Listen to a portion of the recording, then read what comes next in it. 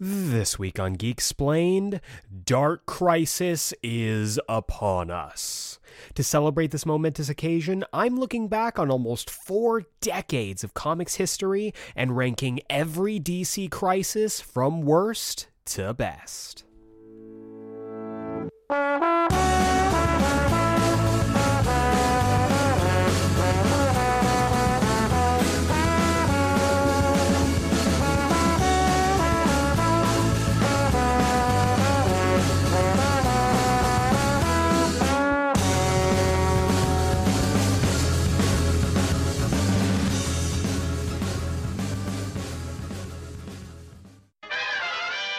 Welcome back to Geeksplained. I'm your host, Eric Azana, and today's episode is your official Dark Crisis pregame. If you have been living under a rock, if you haven't been going to your LCS, if you have not been keeping up with DC Comics recently, you may not be in the know, but Dark Crisis number 1 drops this week. In fact, as you are listening to this, Dark Crisis number 1 is available right now. Go check it out. It is the latest in a long string of DC Comics crises, and that got me thinking. That got me reminiscing on the history of the word crisis as it pertains to DC Comics. And so this episode is going to see me rank every single crisis from DC Comics from worst to best. We've got 10, count them, 10 crises. I know.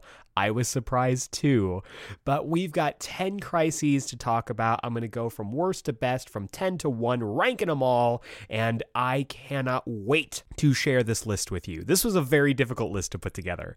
I wasn't sure how everything was going to rank. I knew where I was going to place certain events, but I think I've got a definitive list. And of course, if you would like to share your own list, feel free to email me, geeksplained@gmail.com, or go on Twitter.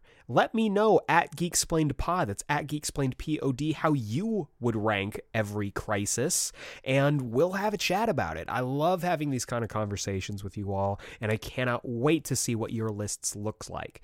Also, of course, we have this week's Comics Countdown, where I'll chat you up about all the other comics you should be picking up this week alongside Dark Crisis number 1, so stay tuned for that after the jump. But without further ado, let's go ahead and dive in to this week's main event, the main course, the entree, if you will, as I rank every DC crisis from worst to best.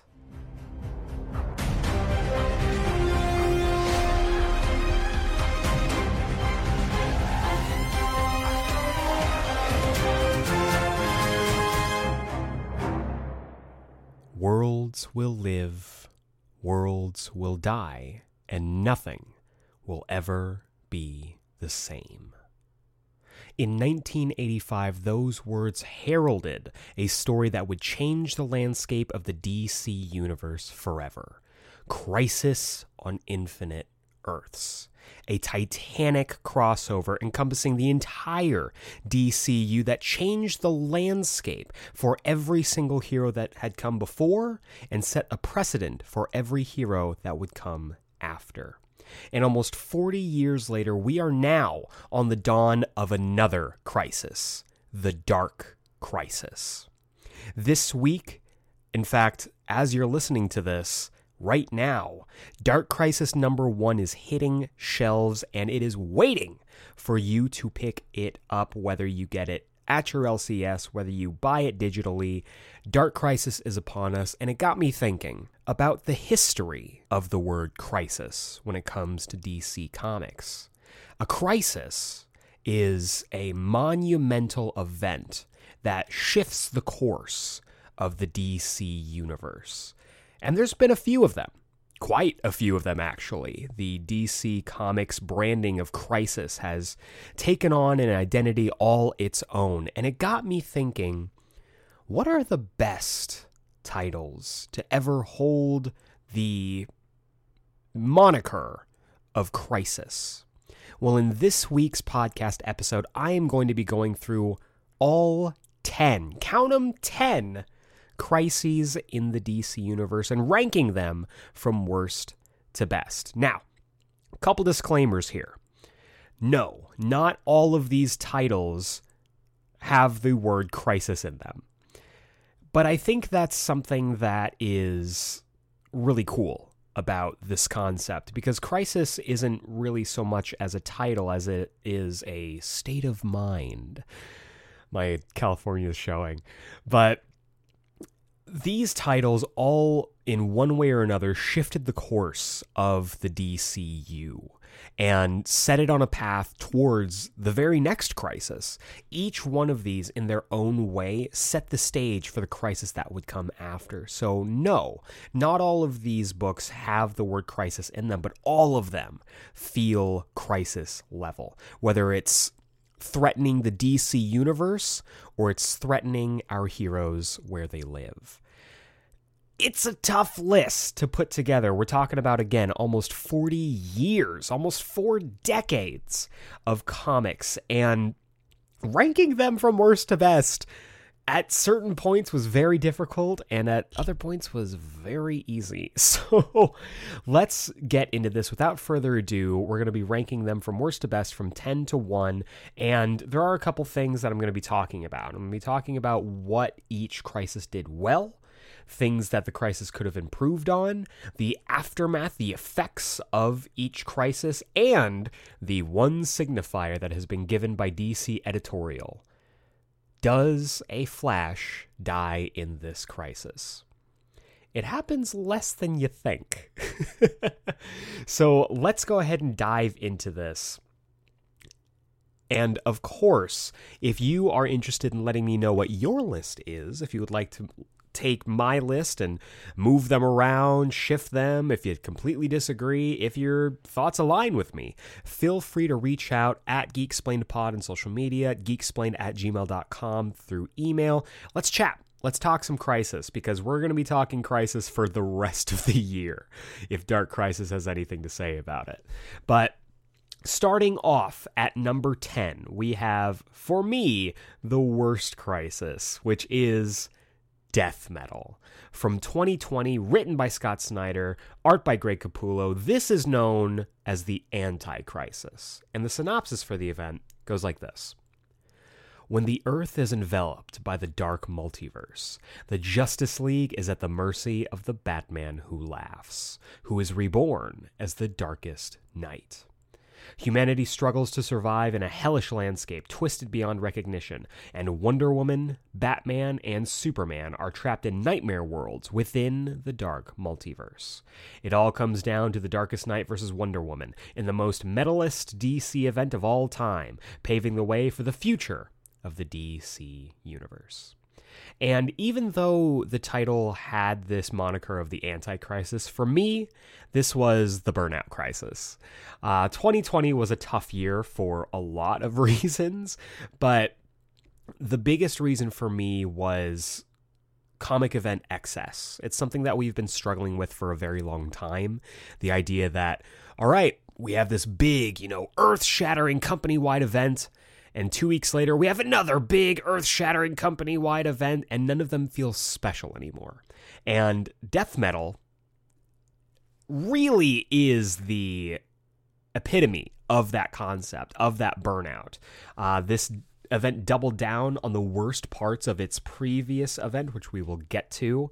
And even though it involved the entire DCU, which a good crisis should, it didn't feel special. Other books were still going on around this. The cool thing about stuff like the other crises that we'll talk about on this list is that they halted the DCU for just a moment. It didn't have to be a very long time. It didn't have to, fundamentally cancel books like an Age of Apocalypse, but it didn't feel like anything was going on. This felt like a side story to the main stuff that was going on in the DC universe. And even though, for me personally, 2020 was a tough year for reasons outside of comic books, this wasn't the comic event that I think we needed at the time, which sucks. And why, for me, it's the worst crisis.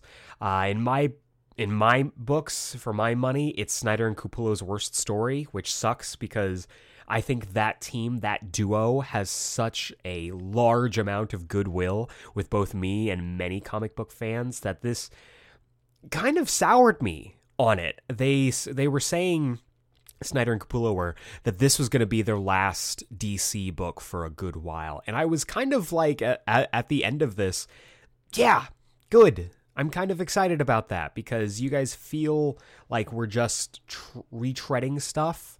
And I don't necessarily need any more of this right now. I'm sure, they'll come back 5 years from now and it's going to be a new golden age for DC Comics. But at this point in time, I was ready for Snyder and Capullo to move on to other things. And the biggest thing about this story that is kind of a cardinal sin for me when it comes to big events is that the best parts of this event were the tie-ins. They were the tie-ins. We're talking ultimatum levels of bad, where the tie-ins were better than the main event, which was, of course, Death Metal. The 3 stories that I want to highlight, Secret Origin. This was a tie-in, I believe it was just a one-issue tie-in that featured Superboy Prime, giving him the ending that he deserved, giving him the ending to that character so that we never have to see him again, which I kind of dig. Superboy Prime, he's done a lot of terrible things, but every Superman deserves a happy ending. So that's what I got to say about that. Last Stories of the DC Universe was really good. It was an anthology book that was the calm before the storm, essentially, before the final issue. And it featured some really great stories. We had Wally, post Heroes in Crisis, showing up and reuniting with his Teen Titans pals. We saw the Bat Family coming together again. It was just a great, great book, and the send-off to this previous era of DC that I think it should have been. And then, of course, the best one of the bunch, Speed Metal. Speed Metal was a 2-part tie-in that focused on the Flash family, gave them some god-awful redesigns, but ultimately put Wally West back in his classic Flash suit, and I will always, always, always thank this book for that. But other than that, there wasn't really a lot to speak of. These 3 books, just by themselves, not to mention the other tie-in books, completely overshadowed anything that was going on with Death Metal, and it was a struggle to get through at times, and for no more reason than the Batman Who Laughs. If I never have to read another Batman Who Laughs story in my entire life, it will be too soon, because this is the worst creation of DC Comics in the last 10 years. And I don't say that lightly. We've had some bad stuff, but the Batman Who Laughs was a cool concept for one story, and then he became the really overdrawn, overexposed concept in every story. All of a sudden, we went from, oh, this is a cool idea for a character, to he's the main villain of every single book going on at all times. And it sucked. And him developing into this Dr. Manhattan style Darkest Night, the Batman Hatton Who Laughs, and just it was too much. It was too much. He was overgrown, he was overblown, and I didn't need more of that. However, I will say one positive of this: Wonder Woman saves the multiverse, which rules. Wonder Woman had been kind of spinning her wheels for a little bit at this point in DC Comics, and giving her that grand stage to be like, no, she's going to save the multiverse, and then she's going to go away for a little bit. We're going to see her go off and do some things in the God Sphere, while potentially other characters from the Wonder family are able to... Sounds like a corporate thing for like Wonder Bread. The Wonder family coming to a Walmart near you. The Wonder family would be able to step up in the same way that, the death of Superman allowed the Superman family to expand. But overall, that didn't really end up happening, but it was cool to see Wonder Woman kind of take the main stage, and I really dug that. In the aftermath of this story, worlds lived, worlds died, and the whole multiverse, not just the universe, the whole multiverse was rebooted. We got some stakes. This, just like many DC crises, did alter the course of the DC universe. First off, Wonder Woman reset the DCU. We're talking the main world, we're talking the multiverse, we're talking the Omniverse, which was under threat as well. Out of this, we also got Future State, which was surprisingly really enjoyable for a few books and a couple months. We got the Infinite Frontier, which feels slightly undercut by literally everything that came after it being announced as the Infinite Frontier. Wally West becomes the Flash. Again, following the events of Death Metal, he becomes the mainline Flash, which everyone, including myself, was super excited about. And it echoed the first, the Crisis on Infinite Earths, where Wally West becomes the Flash. And it ultimately began the road to where we are now, to Dark Crisis.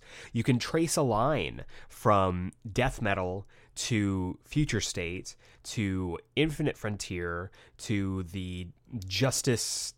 What is it? The Justice, Multiversal Justice League, Justice Incarnate, to right now, Dark Crisis, Justice League 75, and on into what we're at right now. And does it answer the question, does a Flash die? Yes, all of them do.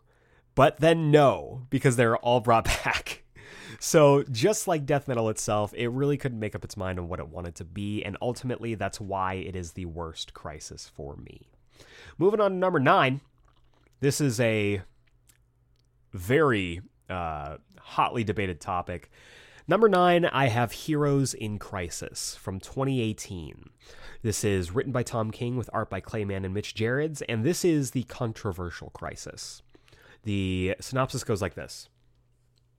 Welcome to Sanctuary, an ultra-secret hospital for superheroes who've been traumatized by crime fighting and cosmic combat. But something goes inexplicably wrong when many patients wind up dead, with 2 well-known operators as the prime suspects, Harley Quinn and Booster Gold. It's up to the DC trinity of Superman, Wonder Woman, and Batman to investigate, but can they get the job done in the face of overwhelming opposition? Now hear me out here. Because a lot of people, because this is a story that people did not like, will immediately disqualify this, saying, it's not a crisis, it's not a crisis. It has the title, so it is on the board. It is available, right? And honestly, when this book was announced, it had all the potential in the world. All the potential in the DC universe, in fact, to be a wonderful story. A superhero story that focuses on mental health, coupled with a murder mystery, coupled with bringing back together my boys, Booster Gold and Blue Beetle. Like, this was shaping up to be an all-timer when it comes to the story. And I liked it. I have done an entire episode on this book, in fact. You can go back in the archives. There's a Spotlight episode on this, part of my Tom King series, where every Spotlight I do, I have to do a kooky, clever intro to it.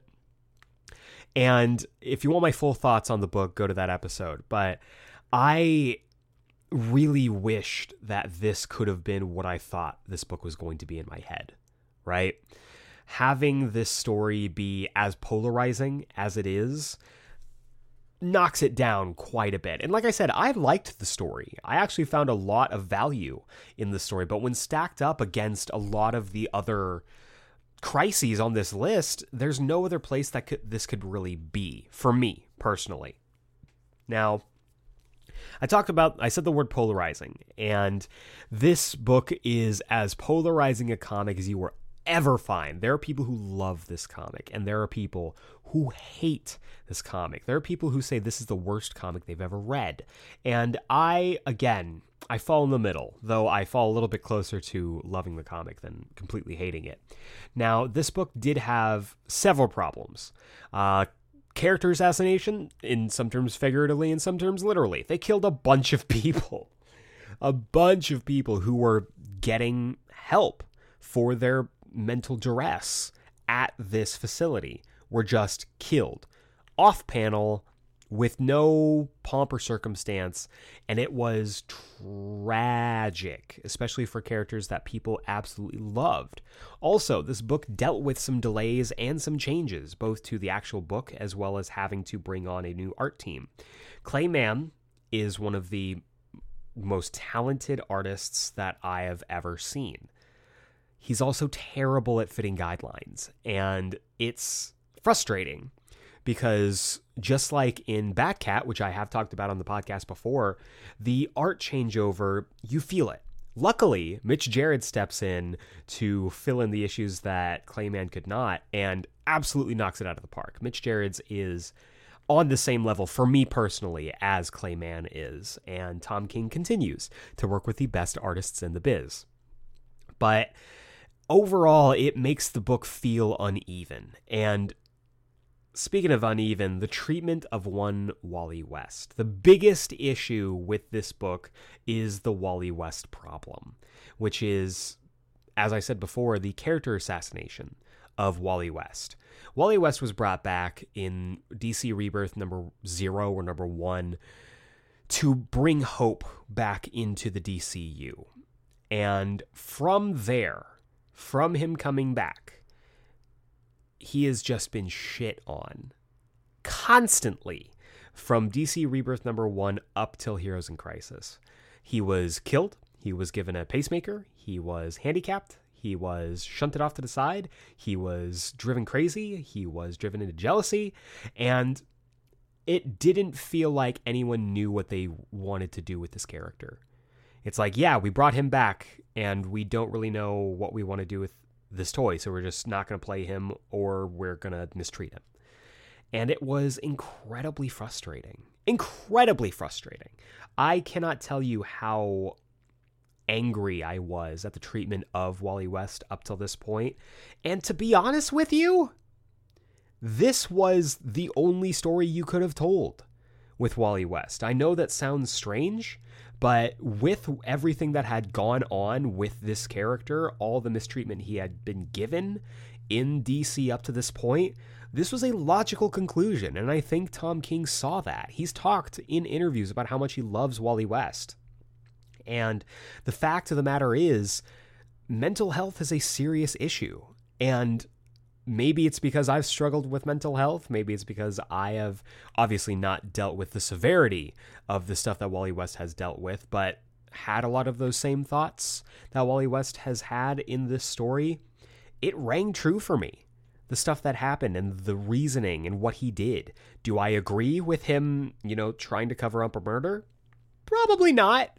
But I do think that there is a certain amount of seeing these characters as human beings, which literally everyone is like, I want more realism in my comics. I don't want these characters to be silly, Silver Age goofiness.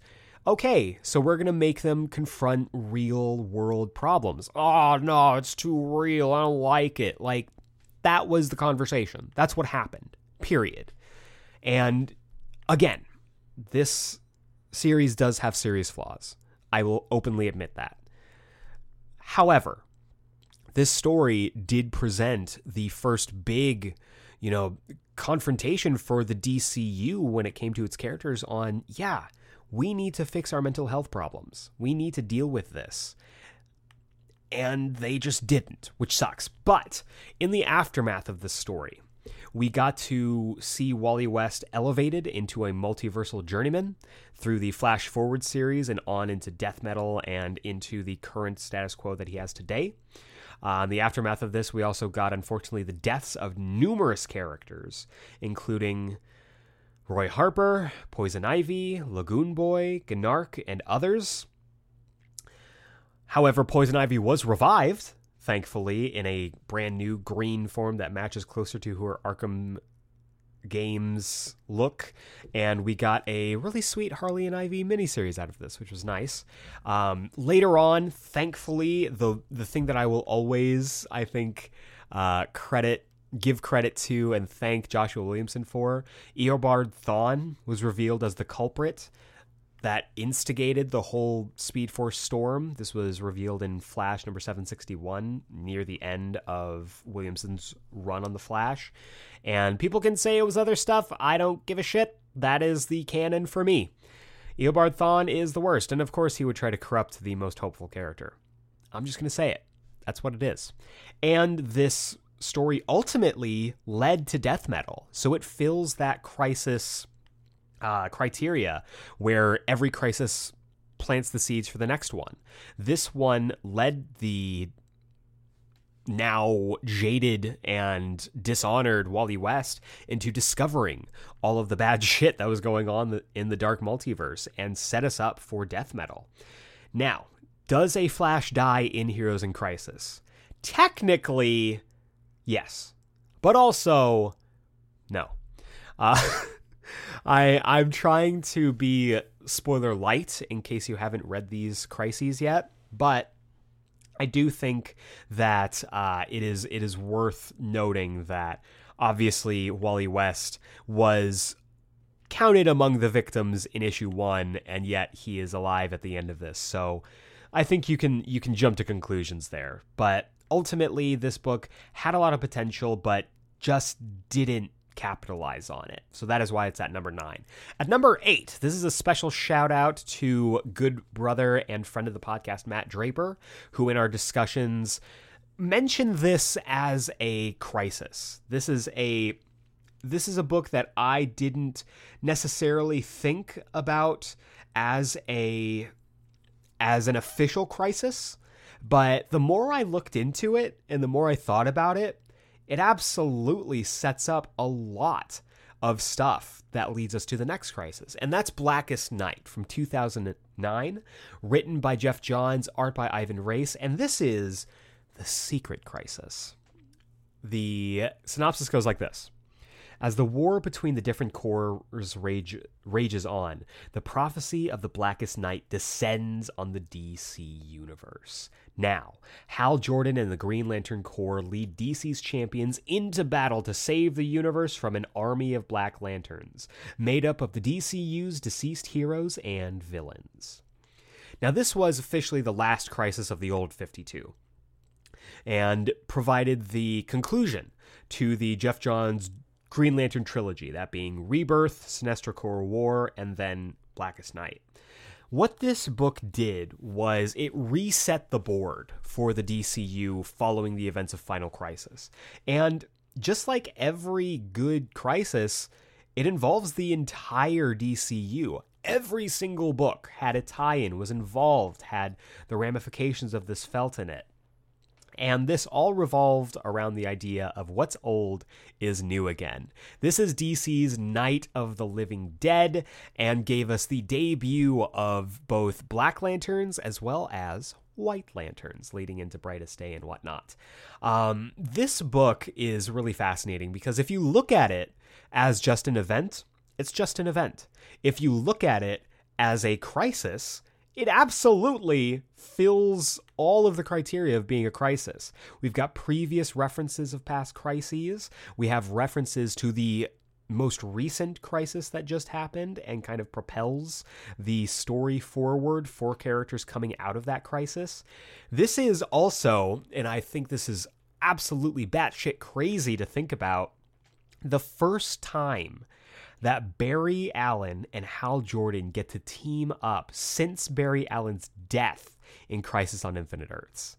That's wild. The two of them, the whole Brave and the Bold deal, that's them. They kicked off the modern conception of the Flash and Green Lantern friendship. And I mean, they had been unable to fulfill that role for over 20 years. And so this allowed them to get back together, and both of those characters would be involved in the next crisis that would hit the DC universe. More on that later. This book is all kinds of batshit crazy. We got the returns of certain dead characters. We got crazy looking designs, which were all done masterfully by Ivan Reis. And it was just a fun book. Is it my favorite? No, not especially. Is it, one of the Green Lantern books that I recommend to people? No, not especially. But as a story, it is popcorn blockbuster cinema. And that's more or less what people look to, or what generally people think of when they think of DC's crises. In the aftermath of this story, we got Brightest Day, the direct follow-up, dealing with the revival of several heroes and villains, including these 12 characters: Martian Manhunter, Maxwell Lord, Deadman, Hawkgirl, Hawkman, Aquaman, Eobard Thawne, Jade, Hawk, Ronnie Raymond, Osiris, and our boy Captain Boomerang. This story actually directly leads to the events of Flashpoint, which is the next crisis that would happen in the DC universe. In the aftermath of this as well, Batman's corpse, which is utilized to haunting effect, is revealed to be fake, which sets Tim Drake Red Robin on a globe-trotting adventure in one of the best comics ever, Red Robin. It's wonderful. Go read it. And it also launched 1 million alternate costumes and action figures. So if nothing else, Blackest Night has had the impact that many crises do have as well. Now, does a Flash die in Blackest Night? Technically, no. But sort of, okay? Because at a certain point, all of the DC heroes and villains that have previously died are turned into Black Lanterns, for all intents and purposes, killing them again. And one of those characters is Bart Allen, who at the time was Kid Flash and was previously a Flash. So I'm counting it, sort of, on technicalities. Blackest Night is a great story that people like to revisit, but ultimately it's not something that jumps out to me as a crisis, which is why it ranks so low. At number 7, we have a much more personal crisis. This is Identity Crisis from 2004. Brad Meltzer writing, Rags Morales on art. This is the Problematic Crisis. And the synopsis goes like this. When Sue Dibney, wife of the Elongated Man, is murdered in her own home, the superhero community is devastated. They come together in mourning, hold their loved ones closer, and immediately begin a worldwide search to find her killer. But a handful of heroes think they already know who murdered Sue Dibney. Years ago, to protect Sue and others like her from supervillains, Green Arrow, Hawkman, Black Canary, the Atom, and Zatanna crossed a line. Now, their long-buried secret will break the superhero community apart. Now, this is the most personal crisis of any of these on the list. This story is based around the threat our loved ones face, and it puts a spotlight on something that isn't always talked about in superhero comics, which is the reason that people have secret identities. You know, secret identities feel like they're starting to become a thing of the past, which sucks because secret identities rule. And this is a prime example of why secret identities are important, because we have to face the fact that these heroes cannot be with their loved ones 100% of the time if they are committed to being superheroes. And that puts their loved ones in danger if their identities are known. And I'll just go out and say it, it's a tough read. It's a tough read because it does hit so personal, because there is really, really bad stuff that happens in the story. This is, I've heard it described as fridging the comic, which is unfortunate and yet really accurate as well. And, you know, I already mentioned it, I love murder mystery stories. This is a straight up Justice League murder mystery. And in that, it becomes a much more intimate story than you would expect from a title that has that kind of tagline. Unfortunately, this book also has really controversial subject matter. There are some serious and horrible things that happen in this book. And if you are sensitive to stuff like that, just brace yourself if you are going to read this comic. But it also features some really interesting conversations and some really interesting concepts that had been brewing in the DC universe and had been kind of gestating for a while, but the darkness behind your favorite heroes is a concept that is not new. It's not this story didn't invent it, but the idea that following this story, you look at characters like Black Canary, like Zatanna, like Green Arrow, a little bit differently is important. And it set the stage for stuff that would come after. And in that, it's quite possibly one of the most important crises of all of them because of just what this sets up going forward. And following this event, following the murder mystery, the reveal of the killer, and the just absolutely tragic ending of this story, the aftermath is one of the most pivotal and one of the hardest hitting aftermaths of any of the crises on this list. This resulted in the death of both Sue Dibney and Captain Boomerang. This caused the rogues to become radicalized and would lead to their involvement in future stories of much more world-shaking proportions. The Justice League was fractured after finding out all of the shady shit that a previous roster had done. Following this, and due to Batman's mistrust and frustration at the reveal of this betrayal, Batman develops Brother Eye, which leads into the OMAC Crisis, which leads into Infinite Crisis. Now, this story leading into a monumental event like Infinite Crisis normally gets people to kind of forget about how important this book is, but when you look back at it and you see the ramifications of why this book exists and the effect that this book had on the wider DCU, it deserves to be on the list. It is a crisis. It's also one of the very first comics that my partner ever read when we first started dating, which is a hell of a thing to have your partner start off with something like Identity Crisis. Though it did instill in her a deep love for Ralph and Sue Dibney. So this book does right by them. Sort of. Kind of. It's bad.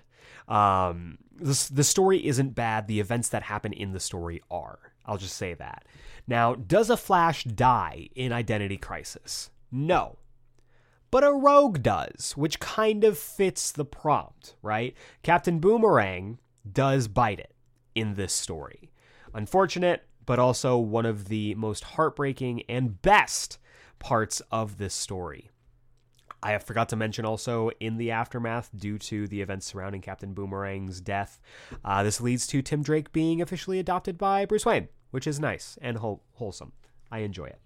But again, Identity Crisis, it's a tough read. It's a tough recommendation, which is, always frustrating when you want to, recommend good stories to people. But it is what it is. It's at number 7.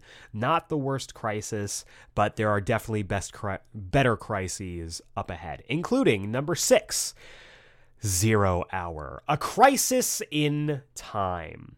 From 1994, 10 years before Identity Crisis. This is written by Dan Jurgens with art by both Dan Jurgens and Jerry Ordway.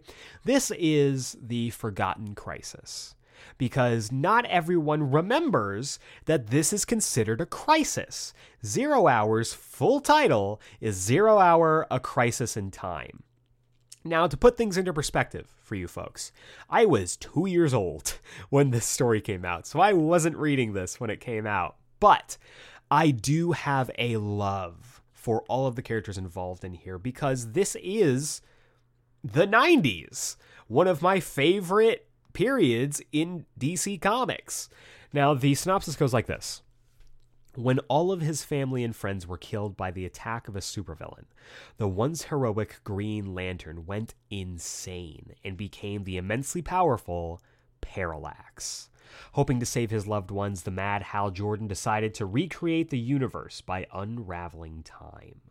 Now, as realities and timelines converge, dinosaurs walk the earth again, deceased heroes are resurrected, and half the population has suddenly vanished. With Parallax on the verge of success, Superman, Batman, Robin, Flash, Wonder Woman, Aquaman, and the rest of the world's heroes must find a way to stop their former comrade or cease to be as all existence ends. And again, I already said this is a sentimental favorite of mine. This was a period of time that I look to fondly. I love 90s DC Comics, even though most of it's batshit insane. And this was officially and in publication the first sequel to Crisis on Infinite Earths. This was also the conclusion of the Parallax story started in Emerald Twilight and the culmination of the darker direction that the DCU had been in. Prior to this, we got the death of Superman, we got Nightfall, we got, as I said, Emerald Twilight, we got the reign of the Superman, the return of Superman, and the status quo of the DC Universe had gotten darker. It had become something that back in the 60s and the hip and swinging times of the Silver Age would have been unthinkable. And this story serves to be the climax of that darker direction. It involved the entire DCU, which any good Crisis should, and it was created very similarly to Crisis on Infinite Earths to clean up a lot of the continuity, to specifically deal with alternate timelines in the way that the first Crisis dealt with alternate universes. Now, the story is not especially great. It has a very messy narrative. Shifting focus from Parallax to villain Extant isn't really great. Extant isn't a super compelling villain. It's just it's fine. Wave Rider is fine. They do the JSA super dirty in this story too. They had just come back, and it's like, okay, now we're gonna age you all up so that you're old people again to fit in with our timeline of events. There are, speaking of timeline, just a dozen of confusing timeline shenanigans. However, there's also at least a dozen fun timeline shenanigans. We see Robins of two generations get to team up, which is really, really fun. We get to see multiple heroes who had been gone or were in another timeline meeting up with each other. It's just everything that you would want in a DC line-wide shattering event, which I really enjoy. And it gives us the conclusion to Hal Jordan's fall from grace, which means, ladies and gentlemen, this is during the prime era of Kyle Rayner Green Lantern, which I have to put it up above some of these other points just because Kyle Rayner's my boy. We all know this. We're all aware. Now, in the aftermath of this event, this also has one of the absolute coolest, just freaking coolest cover and visual gags where the covers become slowly the white light begins to overtake every image, which is really cool, and they count down to 0. It's fun. It's really good. I love it. But in the aftermath of this story, we did see the death of Hal Jordan. Parallax is killed at the end of this story. I won't say by who because it is chef's kiss. We got to see many backstories cleaned up, and the overall timeline of this new Earth DC universe cleaned up as well. This was also a soft reboot to the timeline because we got to see, now we've got the younger heroes, and the JSA now happened before, so now they're all old people. So, like I said, cleaning up a lot of stuff, and it also officially rebooted the Legion of Superheroes, which from here, the timeline only gets messier, folks. So, great job doing that soft reboot. Now, does a Flash die in 0 Hour: A Crisis in Time? No. The first time that we can say officially a Flash does not die in a Crisis.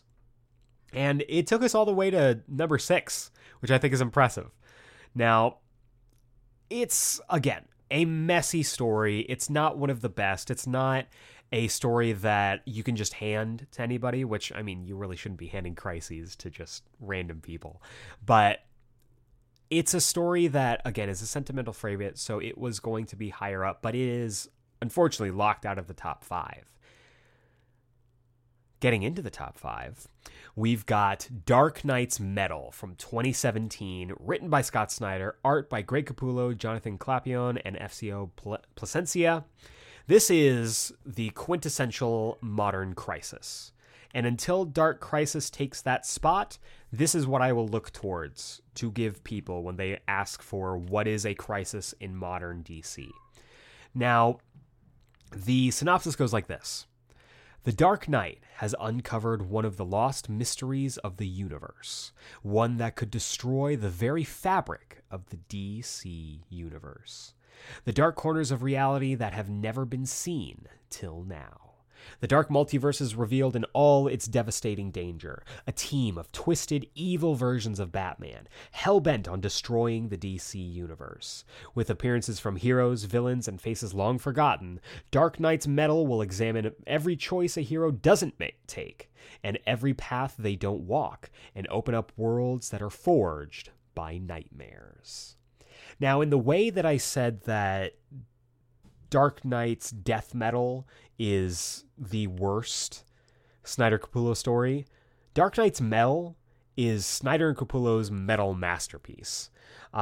This story is, because of who they are as a team, as much a Batman event as a crisis, but it does involve the entire DCU and gives us the debut of the modern dark multiverse, bringing in Barbatos and bringing in the Dark Knights.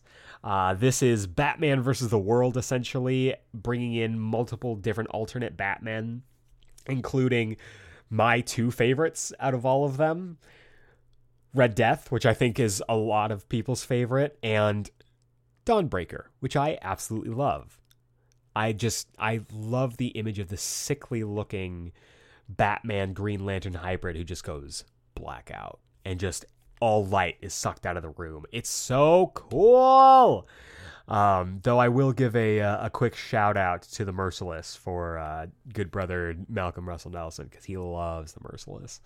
And this book also had some amazing tie-ins. It was a great event that featured a really solid main book while also featuring great tie-ins in all of the books that came around it. This was also the first big Rebirth event, and this was coming out of the events of, DC Rebirth, out of The Button, out of the ramp up towards Doomsday Clock. This was our placeholder. This was the event that people look to. And I think because of how much people dislike Doomsday Clock, it helps to kind of raise the stock of this story. And I will spoil it as much as I want to call it one. Doomsday Clock is not a crisis. I stand by that it should be, but it's not. It's just not. There's too many off continuity stuff for it to be considered a crisis, because all the crises have to be in the main DCU. It's just a fact. That's what has to happen. But I did really enjoy this event for what it was. It gave us some great battles, some really cool moments where we got to see the both debut of these Dark Knights as well as most of their deaths. And unfortunately, it gave birth to the Batman Who Laughs, which is a huge mark against it for me and why it sank all the way to number 5. However, in the aftermath of Dark Knight's Metal, we got to further explore the dark multiverse, which is really cool, giving us a darker what if you will. We also got the new Age of Heroes, bringing in new heroes that were more or less marketed to be like, these are going to be your new heroes that are going to last the next 40 years. Spoiler alert, they did not. Including Damage, New Challengers, Silencer, and the Terrifics, among others. Some of those books were good. Some of them were not good. And this also led into New Justice and the Year of the Villain. Now, this story, of course, planted the seeds for death metal down the line, because both carrying across the creative team as well as setting up for what was going to happen next, obviously it would. Year of the Villain, fun time, really good stuff. New Justice, a little bit heady, and it led into the Scott Snyder Justice League book, which was fine. And I'm sorry. Now, does a Flash die in Dark Knight's Metal? No. Okay, kind of. If we count the Red Death, because Red Death is a Flash who was bonded to Batman. This is Batman and Barry Allen sharing one body, one power set, and at a certain point, the Red Death is inverted. So Barry Allen is the main personality turning his red armor gold. Coolest visual gag I've ever seen in this story.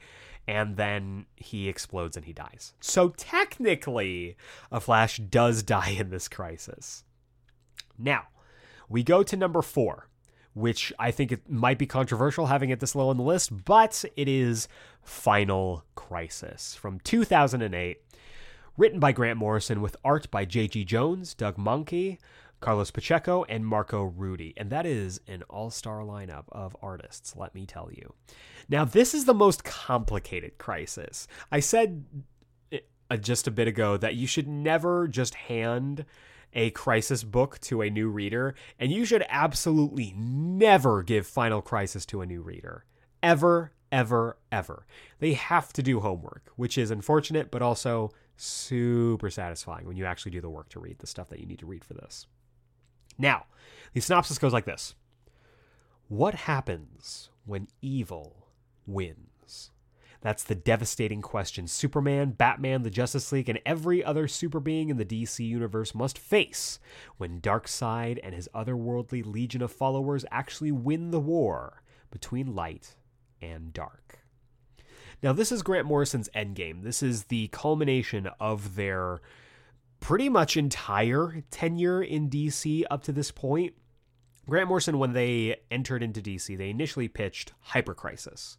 We don't know exactly what that story would entail, but we do know that after it was shelved, they included a lot of the DNA into their stories of Seven Soldiers, 52, All-Star Superman, and of course, Final Crisis.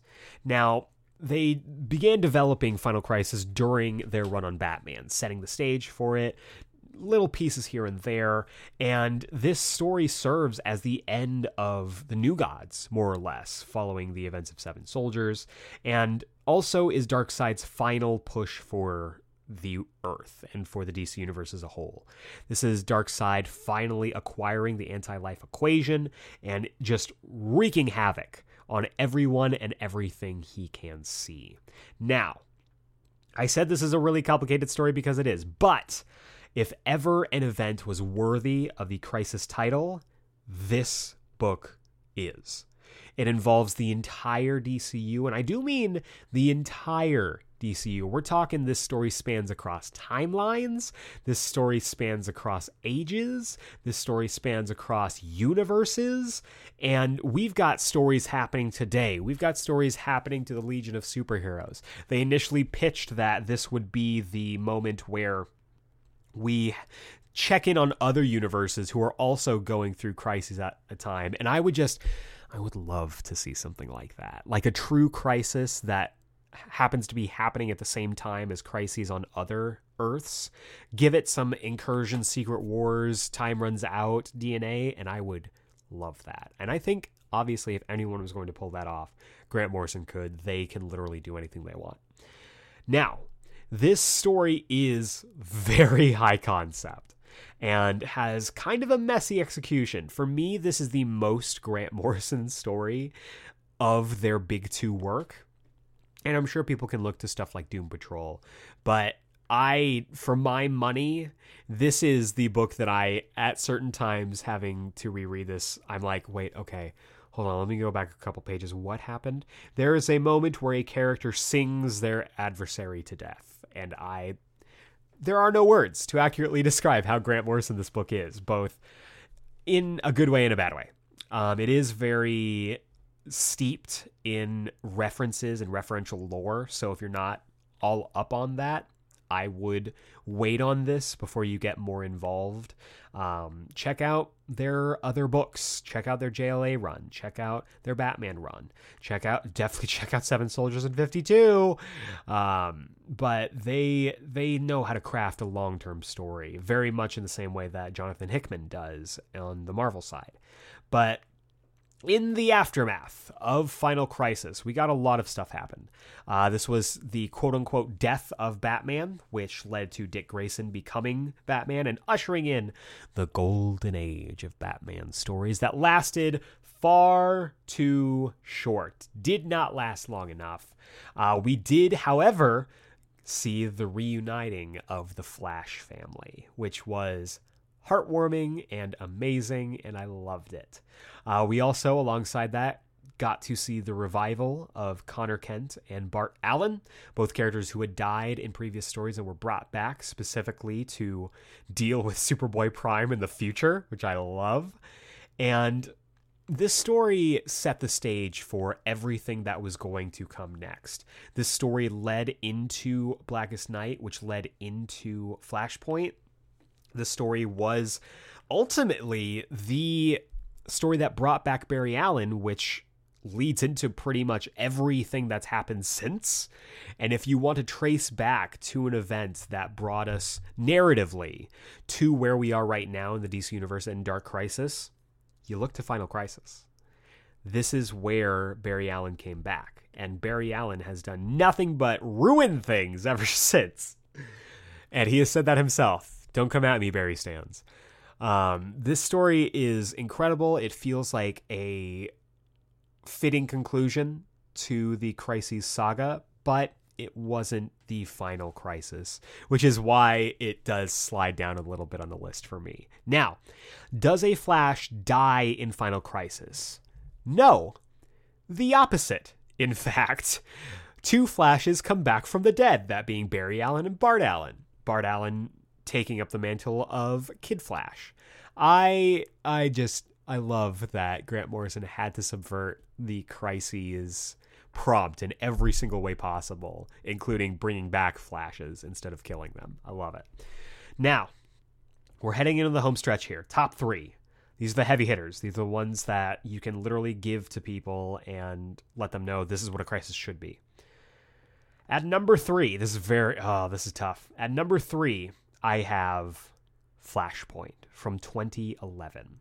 Written by Geoff Johns, art by Andy Kubert. This is what I call the good intentions crisis. Synopsis goes like this. When Barry Allen wakes at his desk, he discovers the world has changed. Family is alive, loved ones are strangers, and close friends are different, gone, or worse. It's a world on the brink of a cataclysmic war, but where are Earth's greatest heroes to stop it? It's a place where America's last hope is Cyborg, who hopes to gather the forces of the Outsider, the Secret Seven, Captain Thunder, Citizen Cold, and other new and familiar yet altered faces. It's a world that could be running out of time if the Flash can't find the villain who altered the timeline. Now, this is the crisis that did the most damage to the DCU. We talk about crises as this concept of changing the course of the DC universe, world and universe and multiverse ending stakes. This one did the most damage to the long-term DCU. And it's because it wasn't supposed to be a crisis.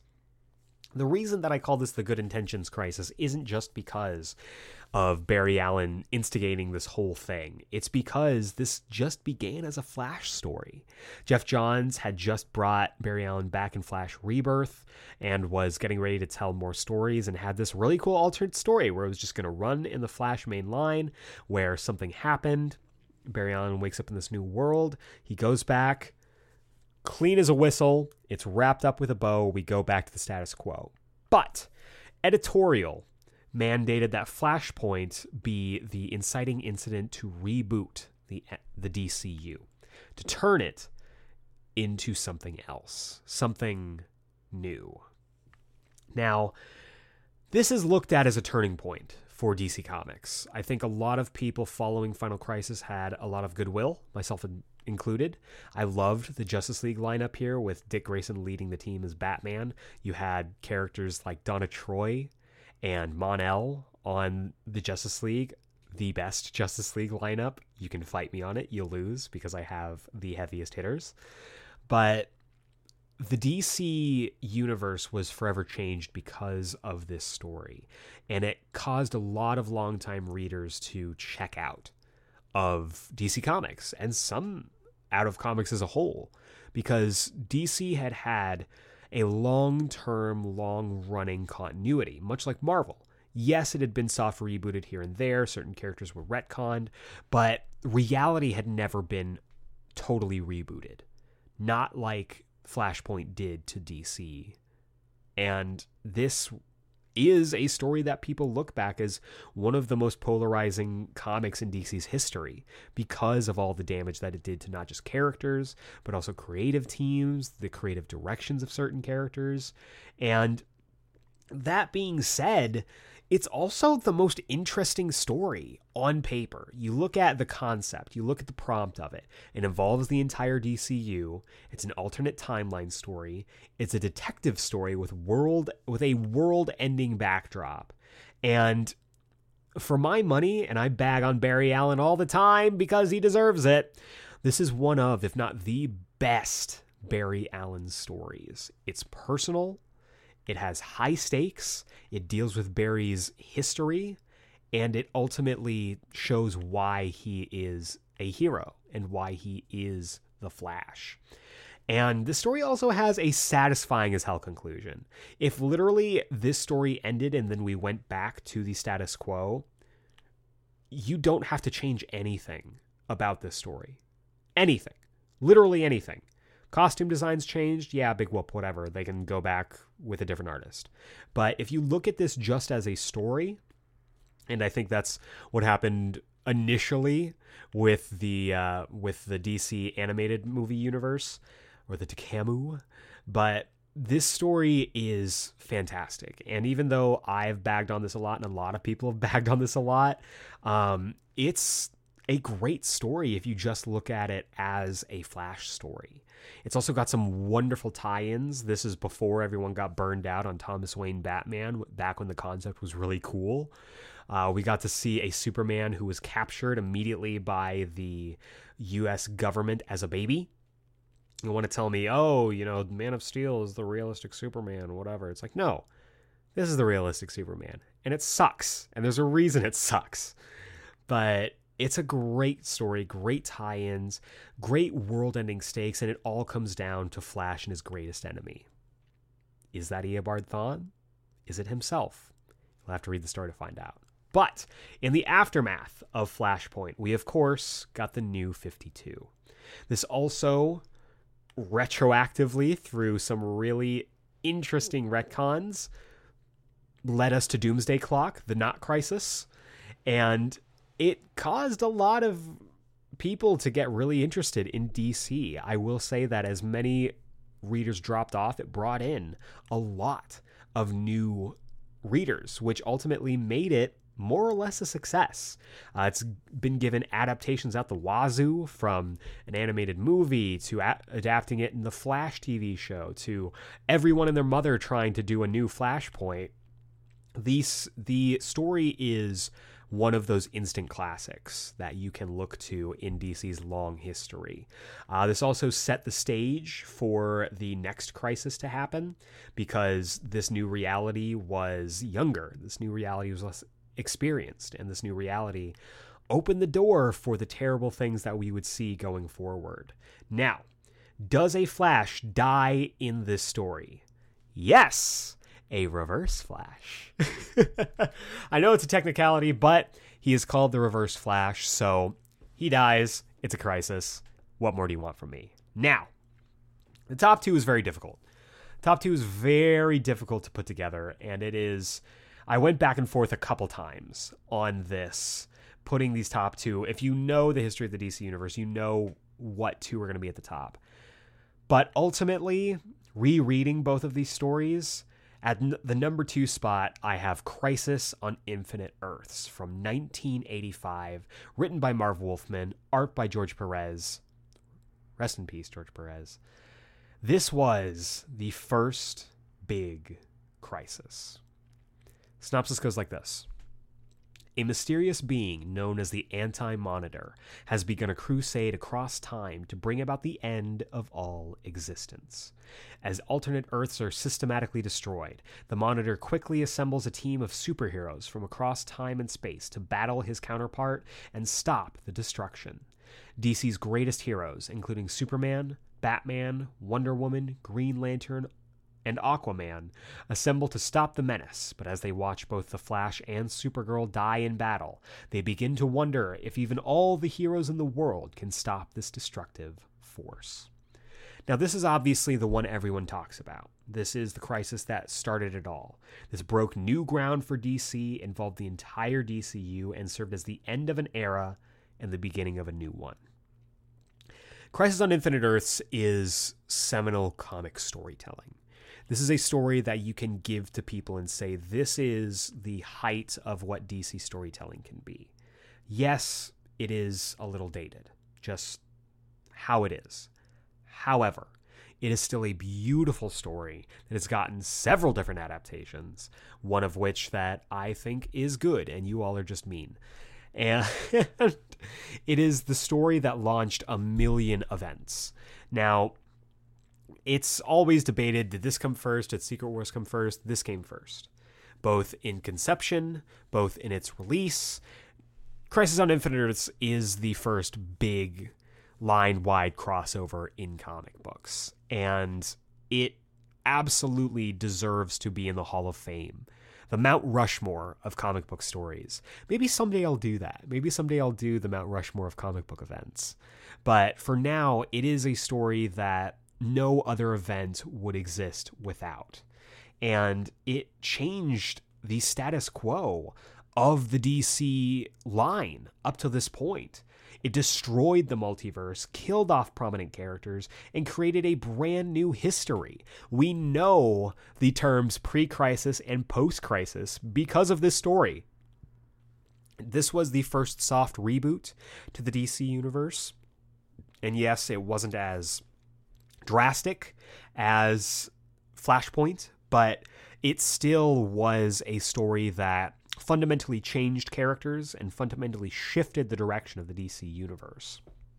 And it also was just a damn good story about heroism in the face of ultimate annihilation. And it is a story that everyone should go back and reread, if not just because Dark Crisis is coming up, but because of that gorgeous George Perez art. It is haunting to kind of go back and, reread it after the passing of George Perez. I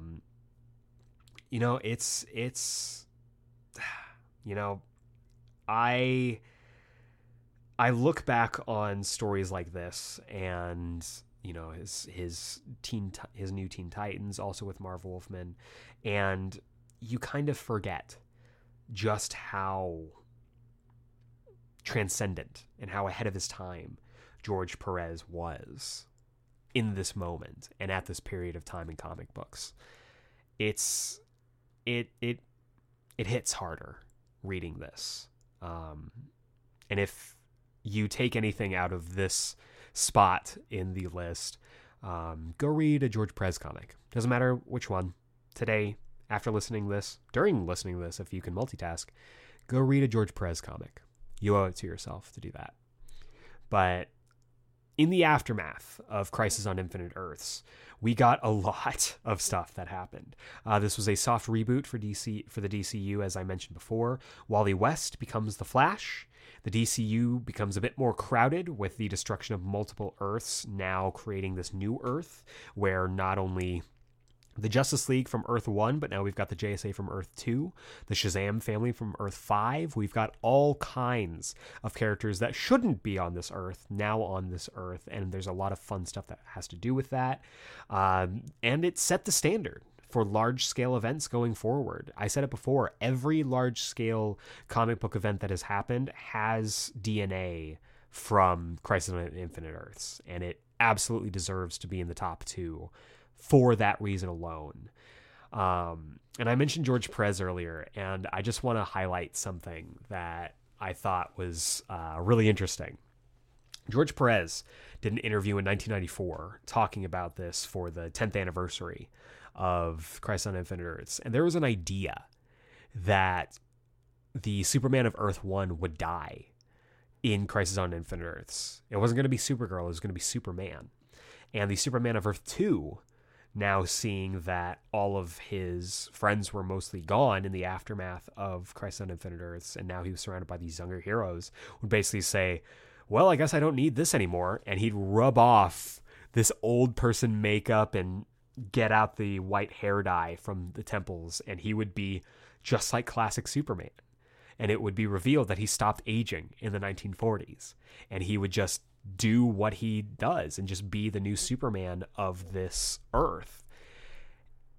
And I think that's such a batshit amazing idea. I'm kind of mad they didn't do it. You know, they would have pitched it as the return of the original superhero, which I love.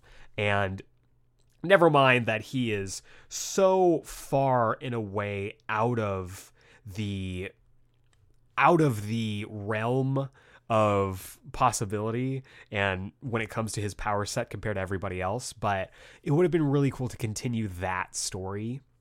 And ultimately they did something like this during Rebirth with the death of the New 52 Superman and the return of the post-crisis Superman. So George Perez's, idea did come true, which I kind of love. It was just, a couple decades later. But ultimately, the biggest question out of this story, does a Flash die in Crisis on Infinite Earths? Yes. Unequivocally, no technicalities, yes. Barry Allen dies in this story. Everyone knows this. I don't think it's a spoiler. It's the whole start of this idea that a Flash has to die in every crisis or has to be fundamentally changed in every crisis. And Barry Allen was never as important as he was when he died saving the multiverse. I think maybe you can argue him being important or his importance to the wider DCU with Flashpoint, but this was Barry Allen's finest hour, bar none. Which brings us inevitably to my number one, the one that you've been waiting for, Infinite Crisis from 2005, written by Geoff Johns with art by Phil Jimenez, George Perez, Ivan Reis, and Jerry Ordway. This was my first Crisis. You never forget your first. I read this as a young comic book fan before even knowing what Crisis on Infinite Earths was, and boy did I have some questions coming out of this. But synopsis goes like this. OMAC robots are rampaging. Magic is dying. Villains are uniting, and a war is raging in space. And in the middle of it all, a critical moment has divided Earth's three greatest heroes, Superman, Batman, and Wonder Woman. It's the DCU's darkest day, and long-lost heroes from the past have returned to make things right in the universe, at any cost. Heroes will live, heroes will die, and the DCU will never be the same again. This, for me, is the gold standard of crises in the DC universe. It involved the entire DCU.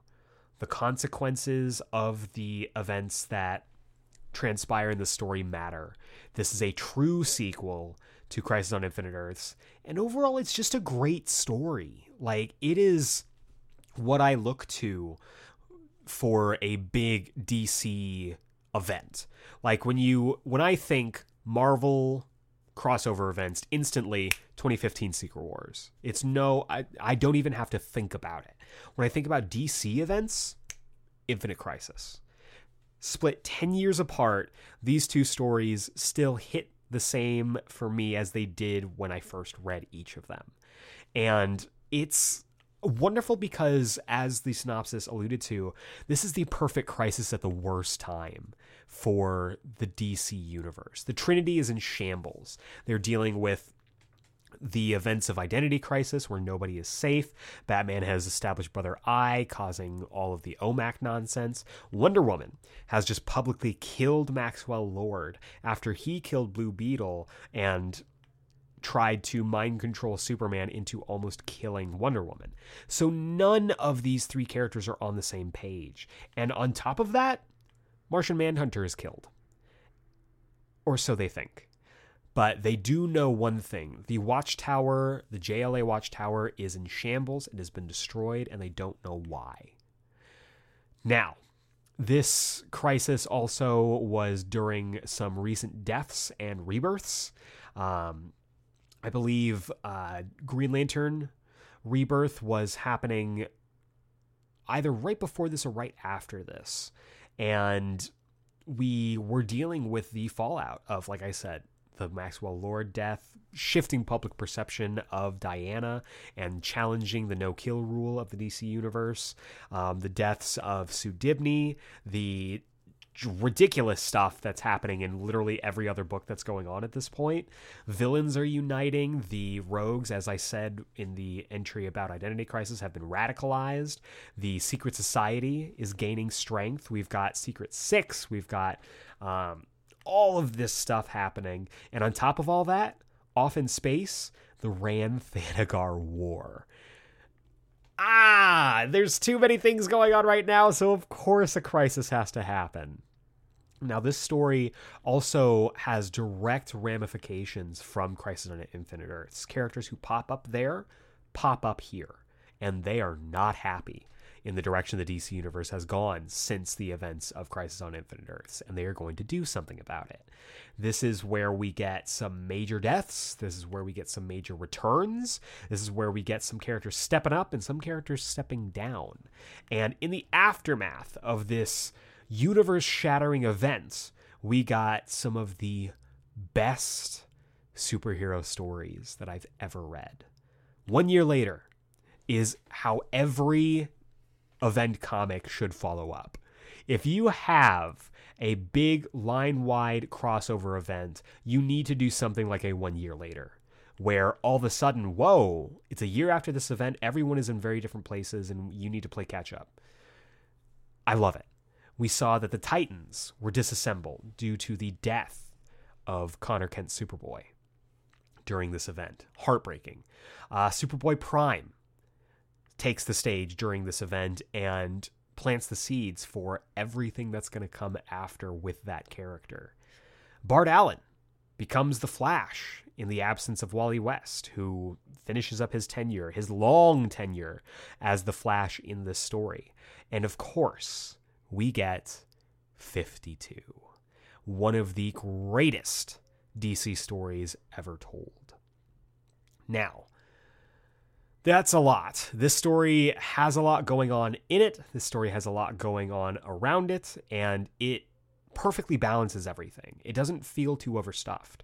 The stuff that does happen, you can trace a line. I just love it. I love this Crisis. It is my gold standard. It is my perfect Crisis. I would not change a single thing about it, except maybe involve more Captain Boomerang. I don't know. But he was dead at this point, so what can you do?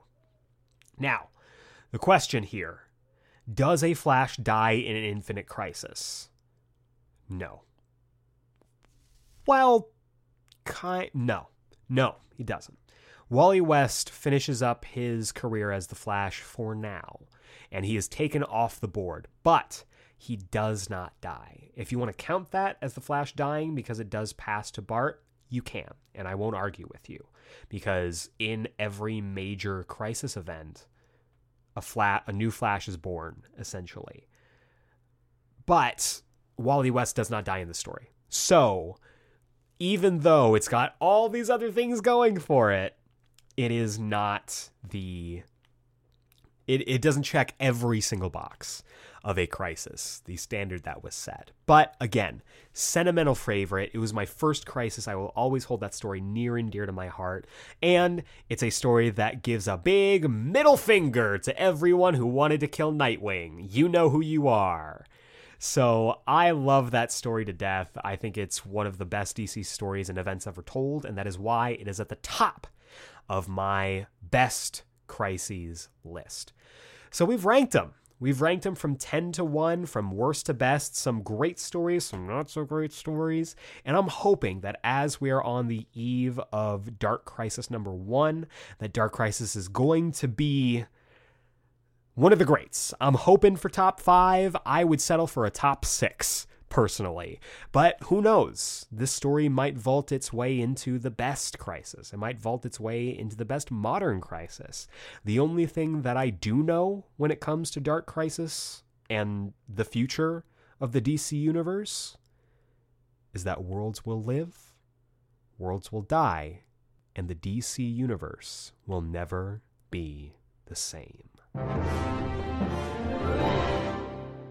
Welcome back to this week's Comics Countdown. This is the segment of our show where I chat you up about all the comics you should be picking up this week, whether it's at your local comic shop, on Comixology, or however you get your comics. These are the ones I think you should definitely take a look at. But before we get into this week's books, we got to take a look back at last week's books with the Geeksplain Pick of the Week of last week. And surprisingly enough, I chose Strange number 3, written by Jed MacKay with art by Marcelo Ferreira. I love this book. I thought I was going to like it, but I did not expect to love this book. And this issue specifically was so dope. Clea Strange laying down the law against characters like the Rose is not something that I knew I needed, but it's everything I wanted. I do have to give a quick little special shout out to Firepower number 21, a super close, it was like razor thin between these two books. Firepower is firing on all cylinders, pardon the pun, right now, and you should be picking up both that book and this book every single time they come out. So that's last week's books. This week, I've got 9 books for you to check out. We're jumping up. There are 9 books, and I feel like you should pick up almost all of them. I think you should pick all of them up, but there are obviously ones that I'm going to put a little bit more focus on. But let's go ahead and dive into the list. Starting off with Batman number 124. This is written by Joshua Williamson and G. Willow Wilson, with art by Howard Porter and Danny. And this is the final stop before the Chip Zdarsky, Jorge Jimenez era of Batman begins. And so this is going to be just a quick, I think, one-shot for both the main and backup stories, but I'm excited about it. Let's go ahead and dive into this synopsis. In the aftermath of the Shadow War, Batman has returned to Gotham. But when he hears word of strange developments in Badnesia, he's forced to question, has Abyss returned? Or has a new hero been born in the dark? And in the backup, Poison Ivy uncovers the troubling ramifications of the Gardener and Harley Quinn's actions during Fear State. In this prologue to Poison Ivy, drawn by Danny and written by Poison Ivy series writer G. Willow Wilson. So it's always really exciting to see G. Willow Wilson's name pop up. I love everything I've ever read that's been written by her, so I'm excited for this. And again, this is the swan song for the Joshua Williamson era. Short but sweet, I think exactly as long as it needed to be, and I'm just ready for this Chip Zdarsky era to begin. So next up, in a double bat feature, we have Batman Killing Time number 4. This is written by Tom King with art by David Marquez. You know how much I've been praising this book. This is number 4 of 6. We're heading into the home stretch of this, and I really dig it. I really do. I didn't think I was going to love this book. This is another one, just like Strange, that I knew I was going to like, but I didn't know I was going to love. So let's do the synopsis. Chapter 4, That Should Do It. The bodies are beginning to pile up as the hunt for Catwoman and the Riddler intensifies, and they finally meet face to face with their shocking buyer. Batman and the mysterious Help join forces in what will go down as one of the more memorable team-ups. So the Help rules. I have really dug seeing this new character in action in this book, and I'm kind of sad that, he's probably going to die at the end of this, right? Like, this is an early Batman book.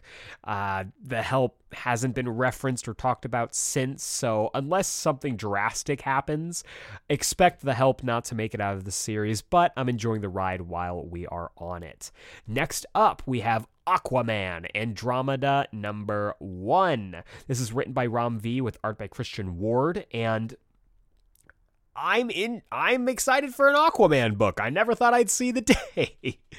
But this book sounds really cool. This is a new Black Label book, and it is, from what we understand, an Aquaman undersea horror book. So let's dive into the synopsis and find out what this book's all about.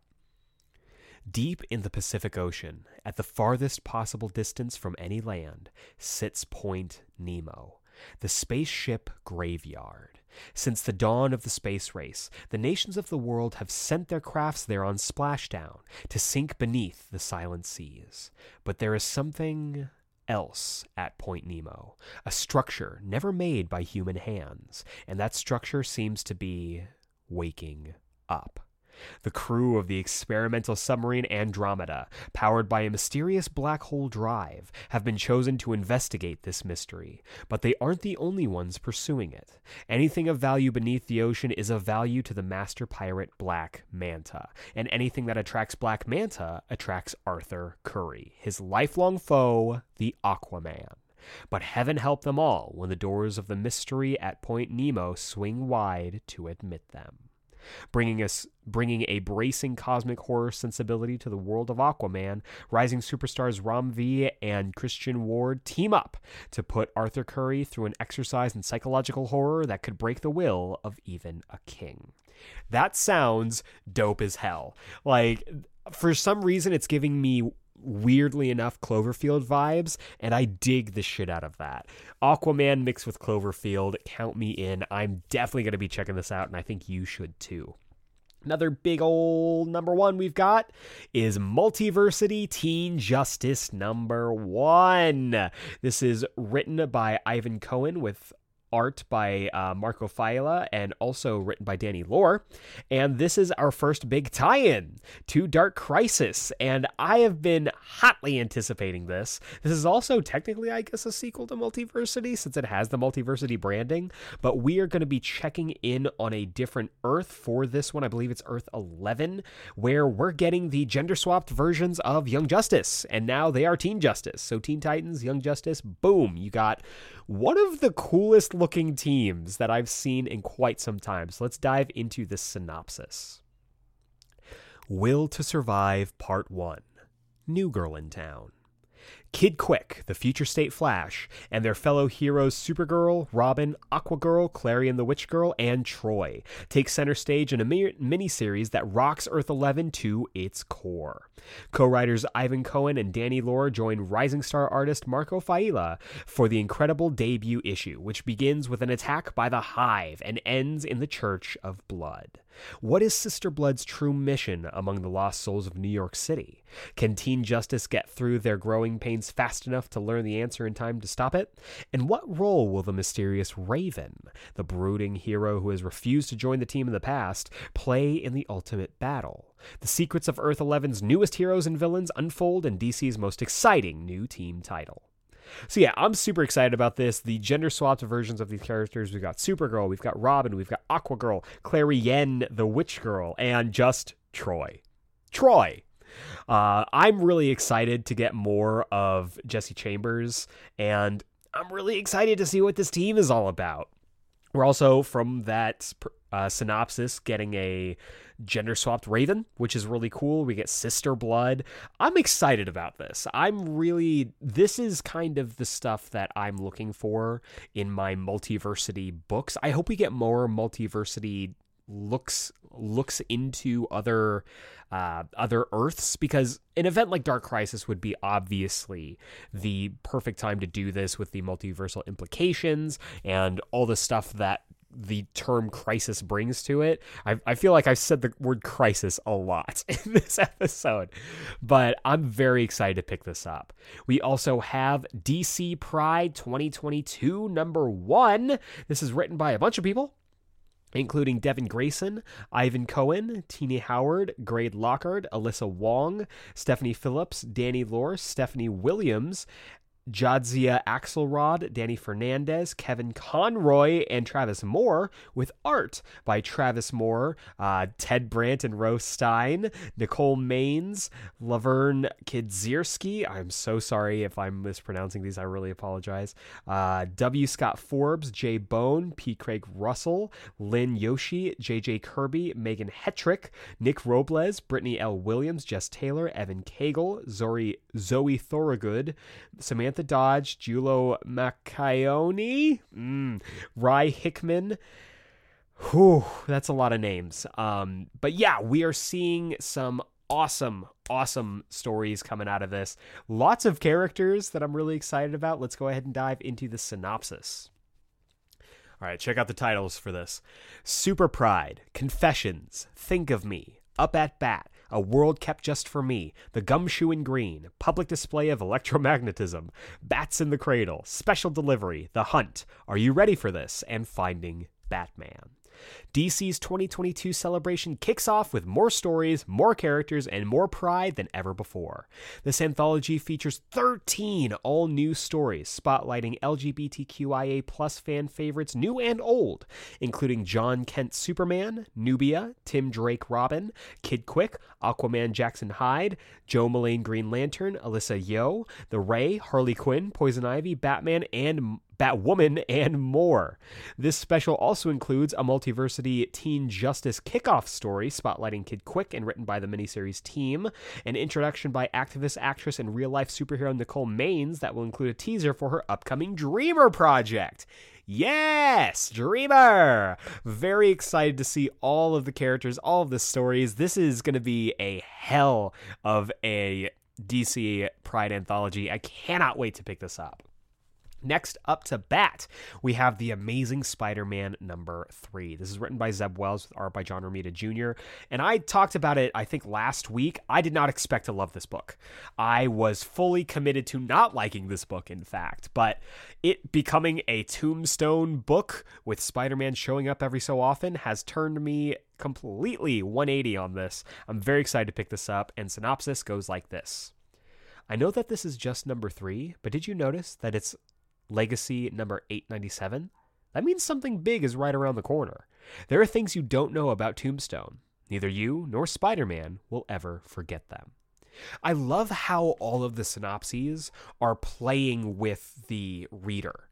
None of these synopses so far have directly gone into what the book is about. There was a bunch of backlash with #2 about, oh, the cover doesn't match what's going on inside. Like, that has never happened before in a comic book. But I've been really enjoying it so far. I was somewhat interested after #1. I am fully committed after #2, and I'm hoping that #3 ups that commitment to a full-blown love affair. So we'll just have to see. Next up, we have Dark Knights of Steel #7. This is written by Tom Taylor with art by Nathan Gooden. And this book has been wonderful. This is issue #7 of 12, and things are ramping up very quickly. Let's dive into the synopsis. With 3 kingdoms on the brink of war, Batman is in hiding, recovering from an attack and a shocking betrayal. But Batman finds he's not the only unfortunate soul to be taken in by his surprise rescuers. Strange, magical youngsters have been given sanctuary alongside the bastard Prince Bruce Wayne. Will these teen outcasts change everything Batman believes in? Or will they perish at the hands of a demon? Are we getting Shazam, kids? Are we getting some Justice League Dark stuff? Are we getting Gasp Teen Titans Academy nonsense? We'll see. I'm really interested to see who pops up here. Dark Knights of Steel has been fantastic. I cannot wait to pick this up. But for me, I think probably the two... I would say the 2 big books of the week for me, the ones I absolutely think you should be picking up, starts off with Ben Reilly's Spider-Man #5. This is written by J.M. DeMatteis with art by David Baldeón. This is the final part of Ben Reilly's Spider-Man, issue 5 of 5, The Humanity Agenda, and I'm really sad about it. I'm really sad about it. I love Ben Reilly's Spider-Man. If I haven't made that clear enough already, you should know it by now, and I'm going to reiterate it here. I love Ben Reilly's Spider-Man, and I've loved this book, getting a look back into the sensational Spider-Man days, getting to see Ben working through trauma, and a book that is featured not just on Ben's mental health, but also on him being a superhero at the same time. Who'd have thought that was even possible? But I've been really loving it. I'm sad to see this go, but I'm glad we did get this time with Ben. Let's dive into the synopsis. The Humanity Agenda, Part 5, A Thin Line. Ben must take on the entire Ravencroft Institute for the Criminally Insane. But must he face them all alone, or will an unlikely ally step in? This is one finale you won't want to miss. Yeah, I know I won't miss it. I hope you don't either. I love this book. Cannot wait to pick it up. But it is also tied with the other big book of the week, which, to the surprise of no one, if you've paid attention at all in this episode, it's Dark Crisis #1. This is written by Joshua Williamson, art by Daniel Sampere.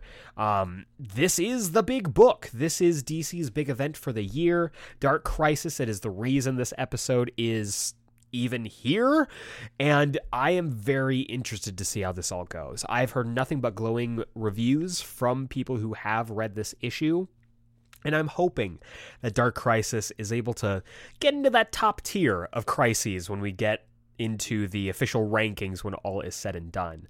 Let's go through this synopsis. Chapter 1. The Justice League is dead. Crisis on Infinite Earths. Infinite Crisis. Final Crisis. And now, Dark Crisis.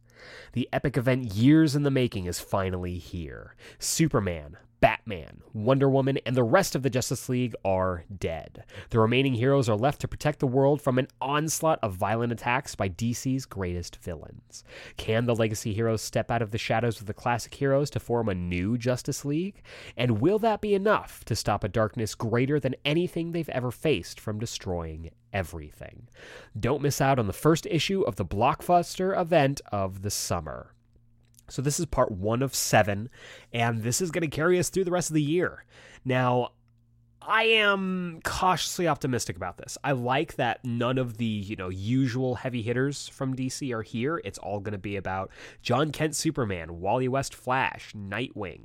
But I do see characters like Black Adam and Hal Jordan and some other mainstay characters that I kind of wish were more pushed to the background, unless we're going to off Hal Jordan in the first issue, which, I wouldn't be mad about. We'll have to see. I'm excited about this. I'm willing to give this a shot. If anything, I would love for 2022's big events, that being Dark Crisis and Axe, Avengers, X-Men, Eternals, Judgment Day, to be really good so that we can all say, hey, you know what? Maybe comics events aren't dead just yet, but they are going to have to prove it to us. So that does it for this week's Comics Countdown. A stacked Comics Countdown for this week. To recap, we've got Batman 124, Batman Killing Time #4, Aquaman Andromeda #1, Multiversity Teen Justice #1, DC Pride 2022, The Amazing Spider-Man #3, Dark Knights of Steel #7, Ben Reilly Spider-Man #5 of 5, and Dark Crisis #1. This week is going to be one hell of a reading experience. And that is going to bring us to the wrap-up. If this is your first time joining us on the Geek Explained podcast and you like what I do here, feel free to subscribe to us on the podcasting platform of your choice and give us a rating and review. We drop new episodes every single Wednesday, and honestly, ratings, reviews, and especially subscriptions really does help me out, really helps the podcast out in this weird podcasting algorithm space, raises up our stock, and gets us out and into the orbit of listeners just like you. And if you give us a 5-star rating and review on Apple Podcasts, iTunes, whatever you want to call it, I will read your review here live on the podcast. You can write literally whatever you want. I will be forced to read it. As long as you give me those 5 stars, the sky is the limit. And you'll be able to join the likes of our Red 13, including Seafire ND, Josh from Panels to Pixels, Matt Draper, Burrito Man 88, Doug from For Every Kind of Geek, Don Swanson, That Guy Brian, Mouth Dork, Dallas Meeks, Amazing Spider Fan, Alok and AZ, Sass, and Jedi Jesse 20. I want to say a huge thank you to these fine folks for their reviews, and I cannot wait to hear yours. If you want to be part of our Geek Explained mailbag, if you have a question for me, you have a message for the podcast, you want a recommendation on something we haven't covered on the podcast, or you just want my thoughts on something specific, we haven't been doing the news segment, so if you want me to chat about something that's going on right now, feel free to email me. Send your emails to geeksplained@gmail.com, put mailbag in the subject header, and I will read it here as part of our Geek Explained mailbag. Also, if you want to keep up to date with the podcast, podcast, participate in polls that decide future episodes, or maybe you just want to shoot the shit with me on the latest geeky news, you can follow us. Follow Geeksplained Pod. That's at Geeksplained POD on Twitter and Instagram. We recently passed 300 followers on Twitter. Thank you so much to you 300 geeks who are following me along on this journey. Let's get to 400. Let's get to 500 and beyond and onwards and upwards.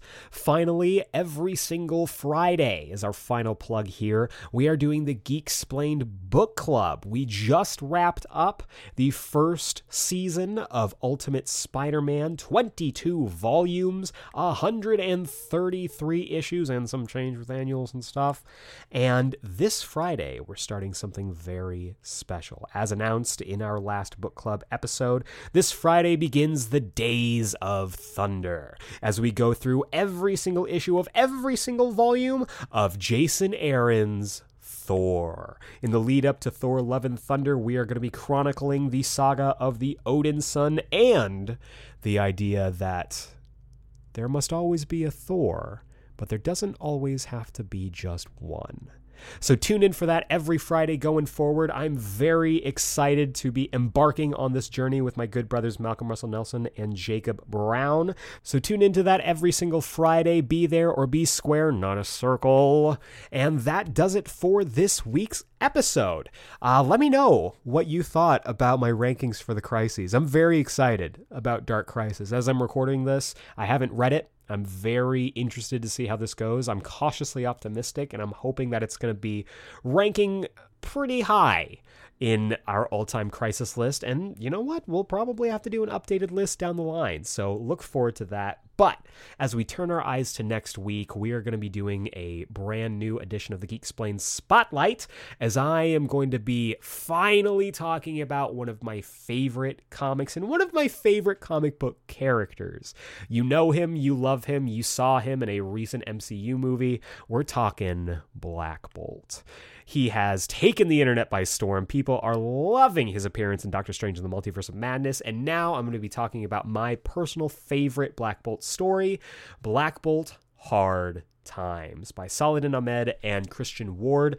Cannot wait. Look forward to that next week. Same geek time, same geek channel. But for now, for Geeksplained, this has been Eric Azana. Thank you so much for listening. Everybody stay safe, and we will see you next time.